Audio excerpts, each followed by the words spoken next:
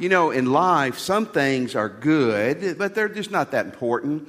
I mean, unless you're a member or you have stock in one of the football teams today, as much as I love it, it's not going to matter a whole lot tomorrow for you and me who won or who didn't win, unless you were silly enough to bet lots of money on the ball game. Then that matters extremely a lot to you. Or fantasy football. I know people who play fantasy football, and you'd think that they were the owner of the Baltimore Ravens, the way they get uptight about it. Some things are good, the color of the carpet. Churches have split literally over the color of the carpet of a sanctuary.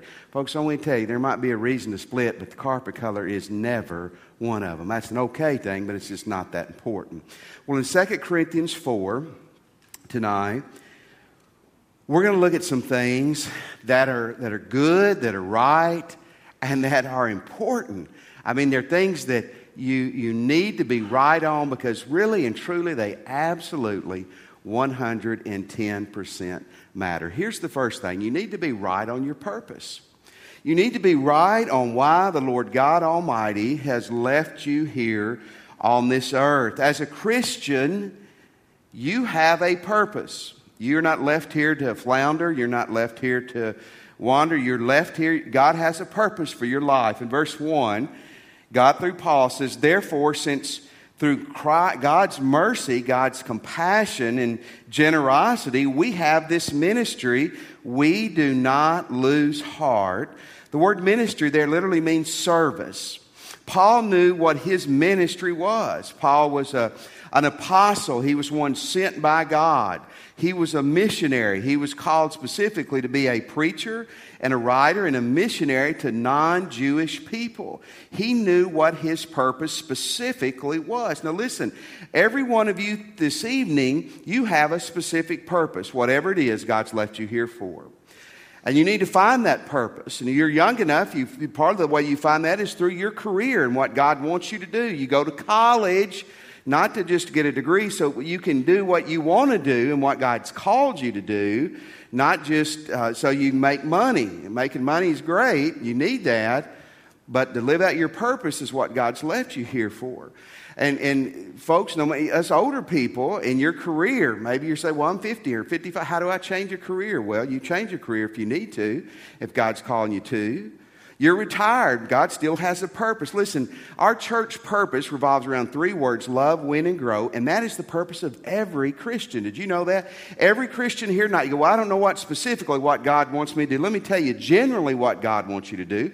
He wants you to love Him. He wants you to love people. He wants you to win people to Christ and help people grow up in Jesus Christ. Love, win, and grow. The Bible says we are God's ambassadors. Every one of us. An ambassador is a representative of a king or of a sovereign country on a foreign soil. Folks, as a Christian, your home is in heaven, and God has left you here to be His representative, His playmaker. That's exciting, isn't it? And Paul knew what God had left him here for. And listen, Paul made a splash while he was here on this earth because he knew why he was here. But Paul also got terribly discouraged at times. If you remember last fall, we looked for 2 Sunday mornings at 2 Corinthians 1. Paul said, man, we were about to get beat up so bad, we were ready to die. Next Sunday night, we're going to look at where Paul says, I was perplexed, I was confused. Paul talks about later on in 2 Corinthians about all the horrible things he went to. Paul was terribly discouraged at times. And he says, I don't lose heart because I have a target. I try to keep my eye on the goal when I get discouraged, when I want to quit. I remember God has left me here for a purpose. So isn't that great advice? The only people that don't get discouraged and down every now and then are liars or people whose life don't matter. Greatest people in the Bible are the ones who struggle the most with depression and discouragement. That's the ones the devil hits the hardest. But how do you keep going? You keep your eye on the target, why God has left you here. Handel wrote the beautiful musical The Messiah, and it is said he wrote this in 22 days. In 22 days, but for 22 days they said he hardly slept, nor did he hardly eat. You know why? Because his eye was on the purpose. He had a tremendous task before him. Years ago, a famous pastor named Alexander Whyte was written by a young minister who was certain God had called him to preach, but he was ready to quit. He was discouraged. Things weren't happening good in his church. Things were happening bad in his church. And he wrote this great older preacher, and he said, I'm ready to quit. What should I do? And he said, don't ever quit on Jesus. Whatever God's left you here for, don't quit on that. He said the angels long to preach. The angels long to lead people to Jesus Christ. The angels long to do things that we are left here to do, and they'll never do them. Keep your eye on your purpose. Be right on your purpose. It's not only a good thing, it's an extremely important thing to be right on your purpose. Here's the second thing, and that's your purity. And certainly these go together in a very, very significant way. Paul said, I live out my purpose. I live out why God's left me here. I know it, and I'm focused on it. It keeps me going when I don't want to go anymore. But it's important we live our lives for Christ with purity. Number one, moral purity. You're pure morally. In verse 2, rather we have renounced secret and shameful ways. We don't use deception. We'll look at the rest of that verse in a moment. Here's what Paul was saying. I'm trying to live for Christ. I know my purpose in a specific way. We all know ours in a general way. Love God, love people, win people, grow them up in Christ. We're His ambassadors. But folks, you cannot serve God effectively or fruitfully if you're not morally pure. Paul said, listen, we put aside the shameful ways of darkness. We live above reproach. Folks, I want to challenge you just real briefly tonight. Be morally pure. God can use a lot of things, but He can't use a dirty vessel. You get that? He can use a broken vessel.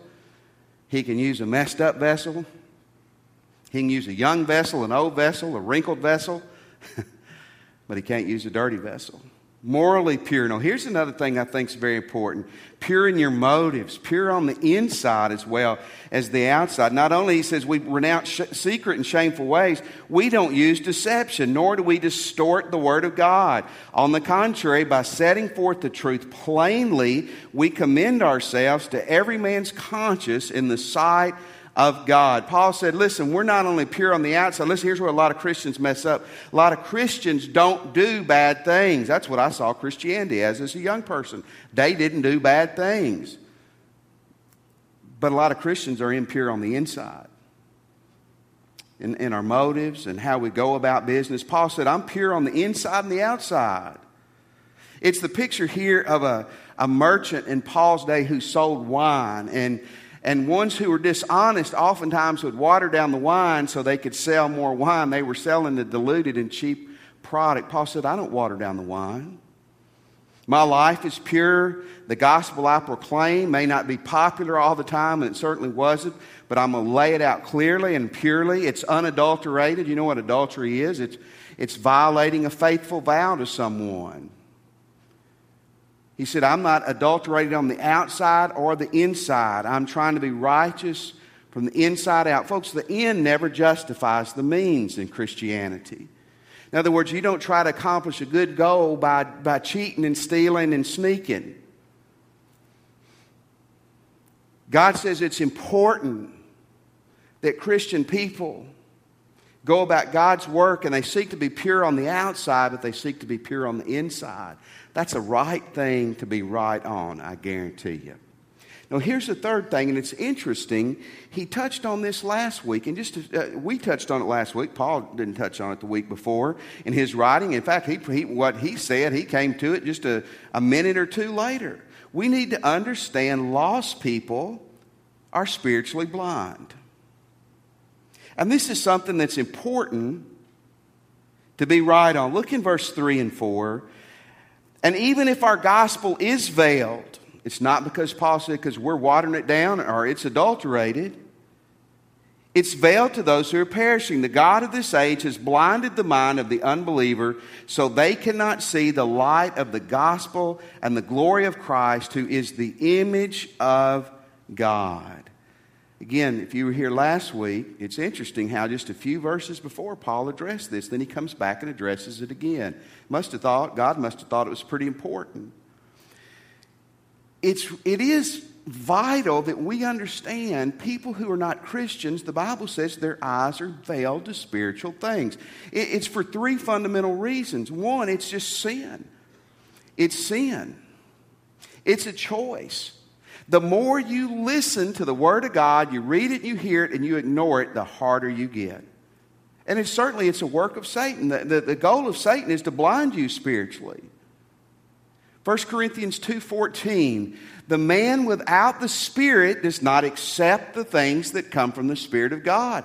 They are foolishness to him, and he cannot understand them because they are spiritually discerned. Now, this is really, really significant. You've got to understand the battle that you're in spiritually. 150, probably 300 years ago, if you were a man and you offended another man, you might be challenged to a duel.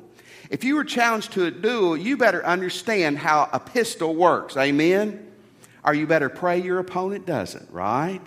Or you're challenged to sword fight because you offended his wife. You better know how to use a sword. Or if you're challenged to box, you better know how to. You need to understand the rules of engagement. And the rules of engagement are the lost world doesn't understand the things of God. They can't understand the things of God fully without the Spirit of God. So see, you, like me, you get frustrated. You witness to people. You talk to people about Jesus, that family member, that friend, that neighbor, the person who's been in church for 30 years, and they just don't ever seem to get it. You know why? It's important you understand this. It takes the Spirit of God to understand spiritual things. Look what he says in verse 6. I think this is important. For God, who said, let the light shine out of darkness, made his light shine in our hearts to give us the light of the knowledge of the glory of God in the face of Christ. Paul was saying this. Listen, Paul was blinded, literally, wasn't he? And God literally, by the light, opened his eyes. How do you get lost people to understand spiritual things? The battle's going to be one on your knees more than it is in an argument. Because you've got to get the Spirit of God to penetrate their heart and to peel the calluses off their eyes and to open up their ears where they're going to respond to God. You see, if we trusted the Holy Spirit and we prayed a lot more, we might see a lot more things happen. It's important we understand that lost people don't understand the things of God naturally, just like you didn't before you were a Christian. And here's the last thing he says in this beautiful passage that is so profound. And boy, this is kind of the cream of it all. It's about Jesus. And I'm going to explain that a lot more in the next minute or two. Boy, you need to know your purpose. You need to be pure. You need to understand spiritually. Spiritual truths are discerned by spiritual people. You're in that Bible study with that person who just doesn't get it. Okay, maybe you are a bad teacher. Maybe I'm a bad preacher. Maybe they're just lost. But ultimately, a Christian in a church needs to realize that it's about Jesus Christ. Folks, let me tell you this. I believe this is true. The fundamental problem that 99% of churches that they have is this. They forget it's about Jesus first and foremost. Did you know this church is ultimately not about the pastor? It's not about the choir. It's not about a men's group, a women's group, about the deacons, about the older people, the younger people. The true church is ultimately about Jesus Christ. It's about Jesus Christ. And by the way, he's madly about people, so he doesn't push us out of the mix. Problem, most churches, they forget this. Now listen, I don't know a lot of your problems personally, but I'm going to tell you one of the problems you have as a Christian, if you're a Christian, you forget it's about him.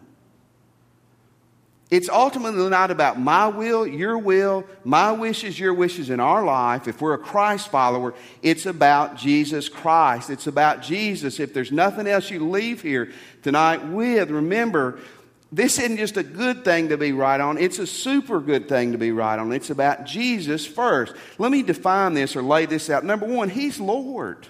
He alone is Lord.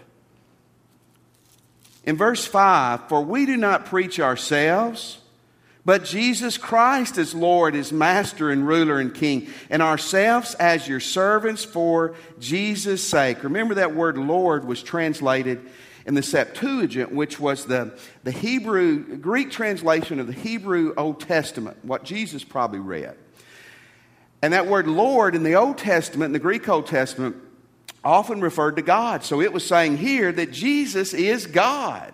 Jesus is Lord. He is Master. He is ruler. Now, it's also interesting. There was a group of people called Judaizers that traveled in Paul's day, and their goal was to try to convert people to Judaism and to legalism, and they were traveling missionaries like Paul. What they were known for a lot of times is preaching themselves. There were a lot of philosophers in Jesus and Paul's day who were infamous that their whole message was about praise me and look how great I am and listen to me. And Paul said, listen, I'm not lifting Paul up, I'm lifting Jesus up. Jesus alone is the Master and the Lord. It's about Jesus. Why is it about Jesus? It's about Jesus because He is Lord. The cry and the things that early Christians died for is they were supposed to say Caesar, the king, is Lord, and they wouldn't do it. They said, no, we have one Lord. It's Jesus. He is Lord. Why is it about Jesus? Because He alone is Lord. Here's the second part of that. You're the vessel, not the treasure. I'm a vessel. He is the treasure. Now, this is the neat thing. I got God in me. Isn't that awesome? But I'm just the case. The treasure is Jesus Christ, not me. Look at verse 7. This is such a neat little verse. But we have this treasure in jars of clay to show that this all-surpassing power is from God and not from us. Clay pots were the most common vessels of this day. Still find a lot of clay pots in this area. Clay pot was common, it was cheap, but oftentimes people kept their valuables in these clay pots. The clay pot wasn't significant, was it? It was that it contained something very valuable.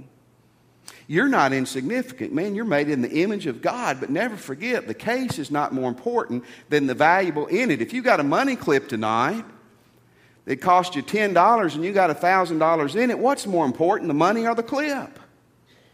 You go to the jewelry store tomorrow and you're going to buy the pastor a Rolex for Valentine's Day. You know, they got those things locked in cases, don't they? So people like you and me won't get our grubby hands all over them, right? The case isn't the most important thing there.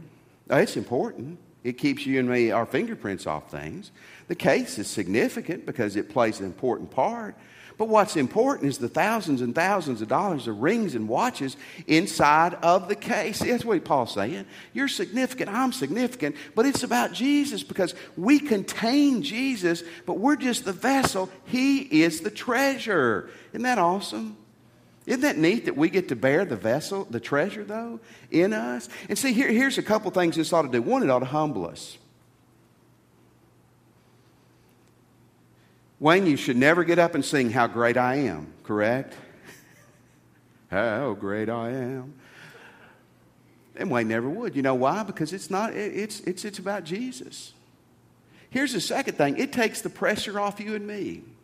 Now, I don't mean, listen, a lot of Christians, we're just lazy. A lot of churches are just lazy.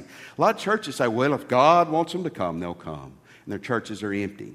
No, we need to do everything we can. In fact, God doesn't use dirty vessels. We need to be pure and clean and open to God. But look what it says in verse 7 again.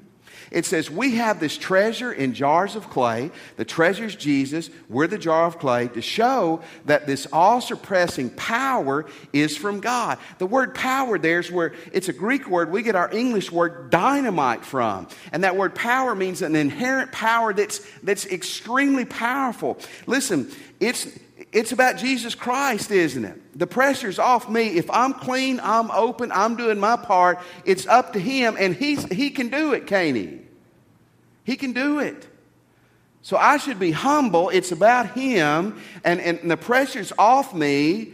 I need to do my very best, but ultimately I don't have any power, but I got God's dynamite in me, which makes me powerful, correct? And then that brings us back to the last thing. This keeps us on target. Keeps everything on target when you think about this. I want to read them again because I think they're so worth it. Verse 5 and 7. We don't preach ourselves, but Jesus Christ is Lord.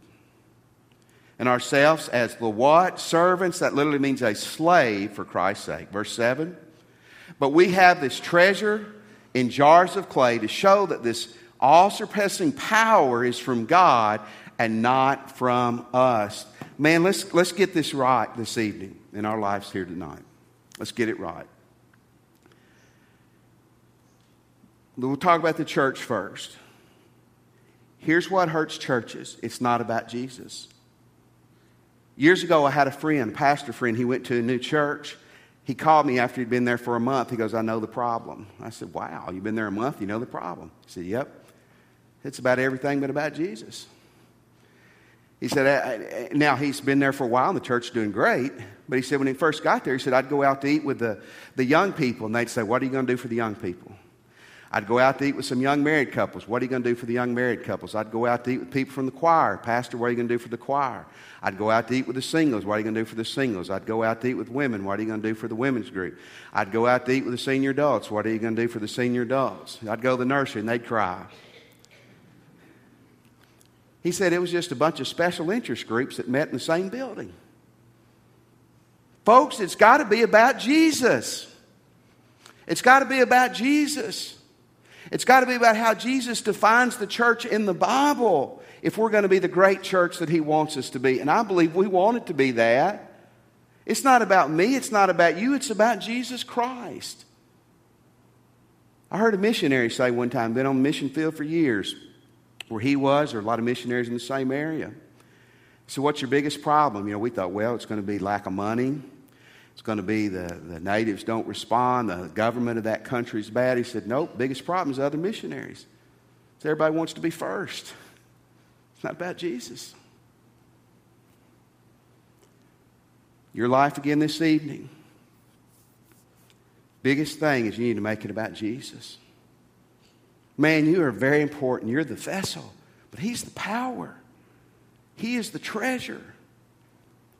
You and I need to make a decision to let Him be everything and us be the servant and the slave. As a church, we're the servant and slave. Listen, this is His body and His bride. It's not your body or my bride. It's His.